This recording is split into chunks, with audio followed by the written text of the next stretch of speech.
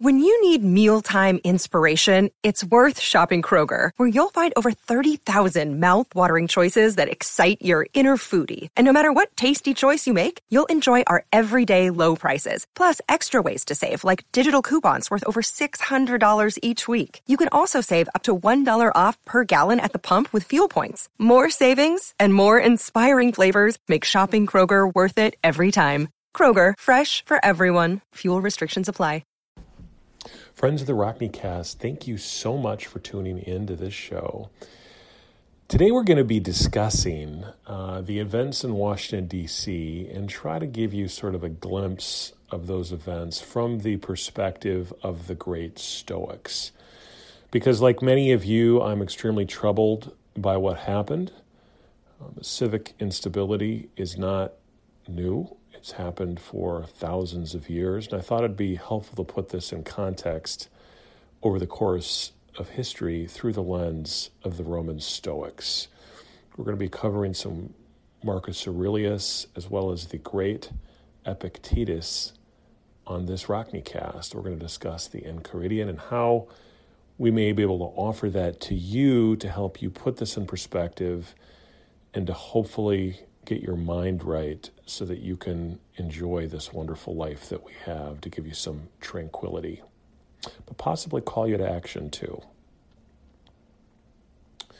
Thank you so much. And so we're going to dive into that. But before we do, I want to highlight that I do have a blog, rockneycole.com, and I'm also an Amazon associate. So if you want to check that out, you click on it. Every little bit helps. Appreciate any help that you can give to make the cast work, and also to see the writings, because I'm basically doing a daily blog post on various topics, primarily focusing on fasting, ancient wisdom, and habits. Those are sort of the three things. But I'm also giving myself the freedom to get into other areas as well. Books, movies, music. I'll be doing an upcoming set of casts on the Netflix series Away. So we're going to cover a lot of different topics. But so let's get back and talk about what's going into Washington, D.C. It's extremely disturbing, and obviously it does not bode well for our country if we're not able to resolve these deep wounds. And so I think we really need to look back to the ancient wisdom. You know, this country was really founded on the model of the Roman Empire. We have a Senate. We are a true republic in the very Roman sense. With all the intrigue, with the rise of this republic, I think potentially some of us are concerned about the fall of this republic.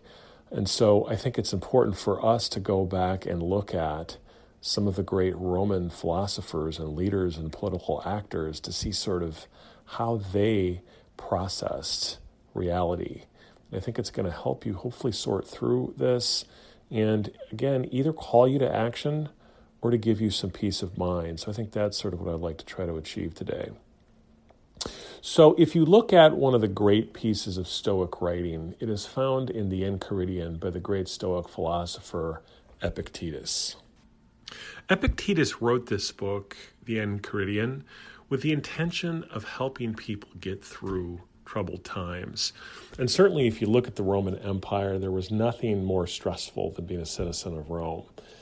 It certainly had its high moments, but he was sort of closely affiliated with a lot of the intrigue of the Roman Empire. And this book is a handbook to help you get through the tough times in life and to help put things in perspective. But the opening line, and it's one of the great famous lines in literature, begins with the following dichotomy. Some things are in our control and others not. Things that are in our control are our opinion, our pursuit, desire, aversion, and in a word, whatever are our own actions. Things that are not in our control are our body, property, reputation, command, and in one word, whatever are not our own actions. And so that's what I'm interested in. This concept of what we actually have control over. And I want to extend it one step further, which is to the extent to which we have control over what is happening in Washington, D.C. Some of us do have a great amount of control. Charles Grassley, a senator, has a lot of power. Other people that are political actors in the states have a lot of control. But the issue for any of us is, to what degree do we actually have control over the tides of history? Now, if you in your own mind decide that you have control, that you can impact the flow of history, and that you yourself could be the deciding factor in what happens in Washington, D.C., then by all means, get on a bus, do what you need to do, live out the life that you were scripted for, and do it. But as for me, my self-realization, especially as it applies to politics, is that I have very little control. I have very little influence about what's happening in Washington, D.C. And the other teaching that the Stoics really repeatedly emphasize is the transitory nature of life. We are all going to die at some point. Each day that we have is precious. And so the Stoics were so concerned about not disturbing each one of those days on matters for which we have no control. Life is precious. And the events in Washington, D.C. are extraordinarily significant. I'm not diminishing them in any way, shape, or form. But if I cannot influence what is happening in Washington, D.C., I'm not going to let it stress me out. I'm not. Because I don't have any control. And each one of these days that we have on Earth are incredibly valuable. Each moment that I can spend with my daughter up until she leaves the house is extremely valuable, or with my spouse, especially while we are in good health. Because the other aspect of the Stoics that I really love is this negativity that they have, which is, at any moment, lightning could strike. At any moment, the fates could dictate that the health that we have, the life that we have, the wealth that we have could be taken from us. It's the ultimate realpolitik on life. But this gives us great joy, and this gives us great happiness. Why? Why would this negativity, why would this thinking about death give us great joy? Well, it's the same experience that Jimmy Stewart felt in It's a Wonderful Life when he realized that he had life, because that had been taken away from him, and he'd gotten into a glimpse of what life would have been like without his spouse, without his job, without his children, and he was alone. And when Clarence brought him back from the abyss and brought him back to the life that he lived, you can bet that every single day from that day on, he valued his life because he never knew when it could be taken away in an instant. And that's what I feel like about with the events in Washington. I still have ultimate and abiding faith in the goodness of the people there on both sides of the aisle. I know that they're all very passionate. They're very responsible. Those people have a lot of influence. And I think our new president-elect is fundamentally a good man. He's a competent man, and he's going to help navigate us through, and he does have control. And through our votes, we've placed him there. And so I'm going to trust that he's going to do it, and I'm not going to spend my emotional energy on things over which I have no control. One of the great leaders of the Stoics was a man named Marcus Aurelius, who was the emperor of Rome. And a lot of people critique Stoicism. Some of you have reached out to me and said, well, is Stoicism essentially the equivalent of, not my problem, man.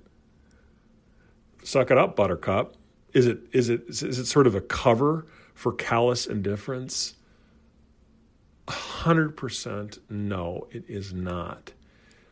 It is a call for action on those matters over which you have control and you have influence. So that's what I love about this philosophy, is that it's simultaneously very Zen, and a lot of people have tried to connect it to Buddhism. On those areas of life over which you have no influence or no impact, don't let those areas which you cannot impact or influence, don't let them affect you. Don't let them disturb the tranquility that you have. And tranquility here is used in a very specific sense. It's the ability to soak up the beautiful life and each day that each one of us has been given. And we know that at any moment that could be taken away. That if those bad things aren't happening, we have unmitigated joy.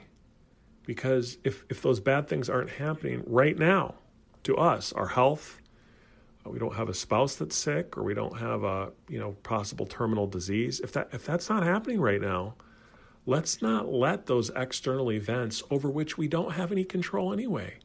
So get off of Facebook. Soak up your present reality, the time that you have, and influence. I'm sitting here right now in my office on matters over which I have control, which is my law practice. Because every second that I work on those cases means possible financial recovery for my clients, means freedom.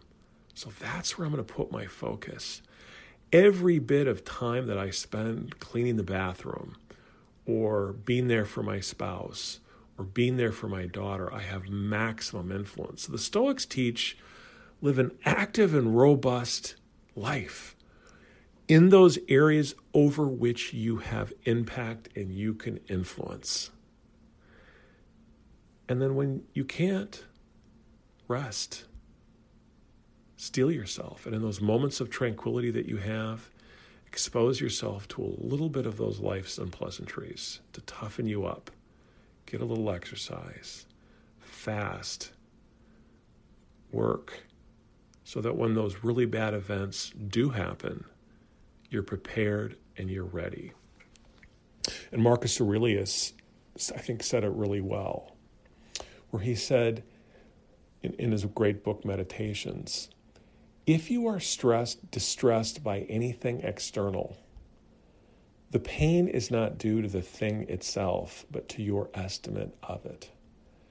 And this you have the power to revoke at any moment. Friends, we don't know what's going to happen in Washington, D.C. It's an unsettling time. It could be really bad. This could be the beginning of the end. I don't know. But I tell you what, I have an abiding faith in the American people. I have an abiding faith in this government. I do believe the Constitution is one of the best documents in the history of the world. And I'm also relying on a very basic heuristic used by Nassim Taleb, which doesn't work for everything. But if you want to predict how long something's going to last, the first question you'd ask yourself is, how long has it already existed? And double it. So rough rule of thumb, we got more than 250 years here in the United States. I'm going to bet on it for at least 250 more, and I'm going to have the confidence that that's the case. And that what we're going through right now is an extreme amount of turbulence. But if you look over the long view, and if you've read Howard Zinn's People's History of the United States, it is a history of turbulence, and we've gotten through it before. And it seems like the destiny of this country is that the leaders and the American people step forward when called. So I have trust that that's going to happen. And to the extent that I'm wrong, you know what? I don't have any control. If the stuff hits the fan in 30 days and we have widespread conflict, that's going to happen. And if there's a way in which I can influence that, and that happens in Iowa City, you bet your bottom dollar I'm going to be very active. But until then, I am going to soak up the marrow of life, and I am going to reserve my actions and my focus in those areas over which I have control. My body, helping my family, being there for my friends, supporting my immediate community, focusing on my clients who have entrusted their cases to me, because every single day that we have on this earth could be zapped from us and taken from us at any moment. And that's why we have to carpe diem. We have to seize the moment and soak it up.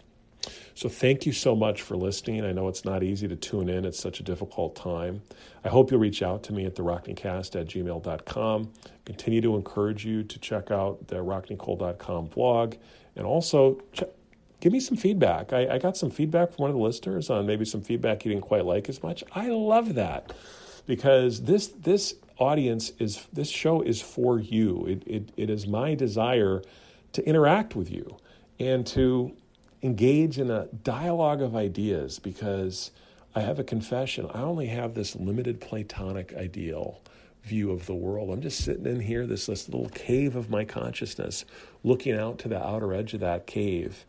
And I need you to help me get there. And I need you to help me tell what's outside that cave, or the ways in which my perception of reality is not accurate. So keep on giving me both those positive affirmations as the thing you like, and also those negative feedback. I love that, because this show is for you. I want to make a show, and I want to make a podcast that serves you, that makes you learn something, that engages you, that keeps you entertained, and hopefully takes your mind off the events of this turbulent world that we live in. Thank you so much for the Rockneycast. Until the next time on the Rockneycast.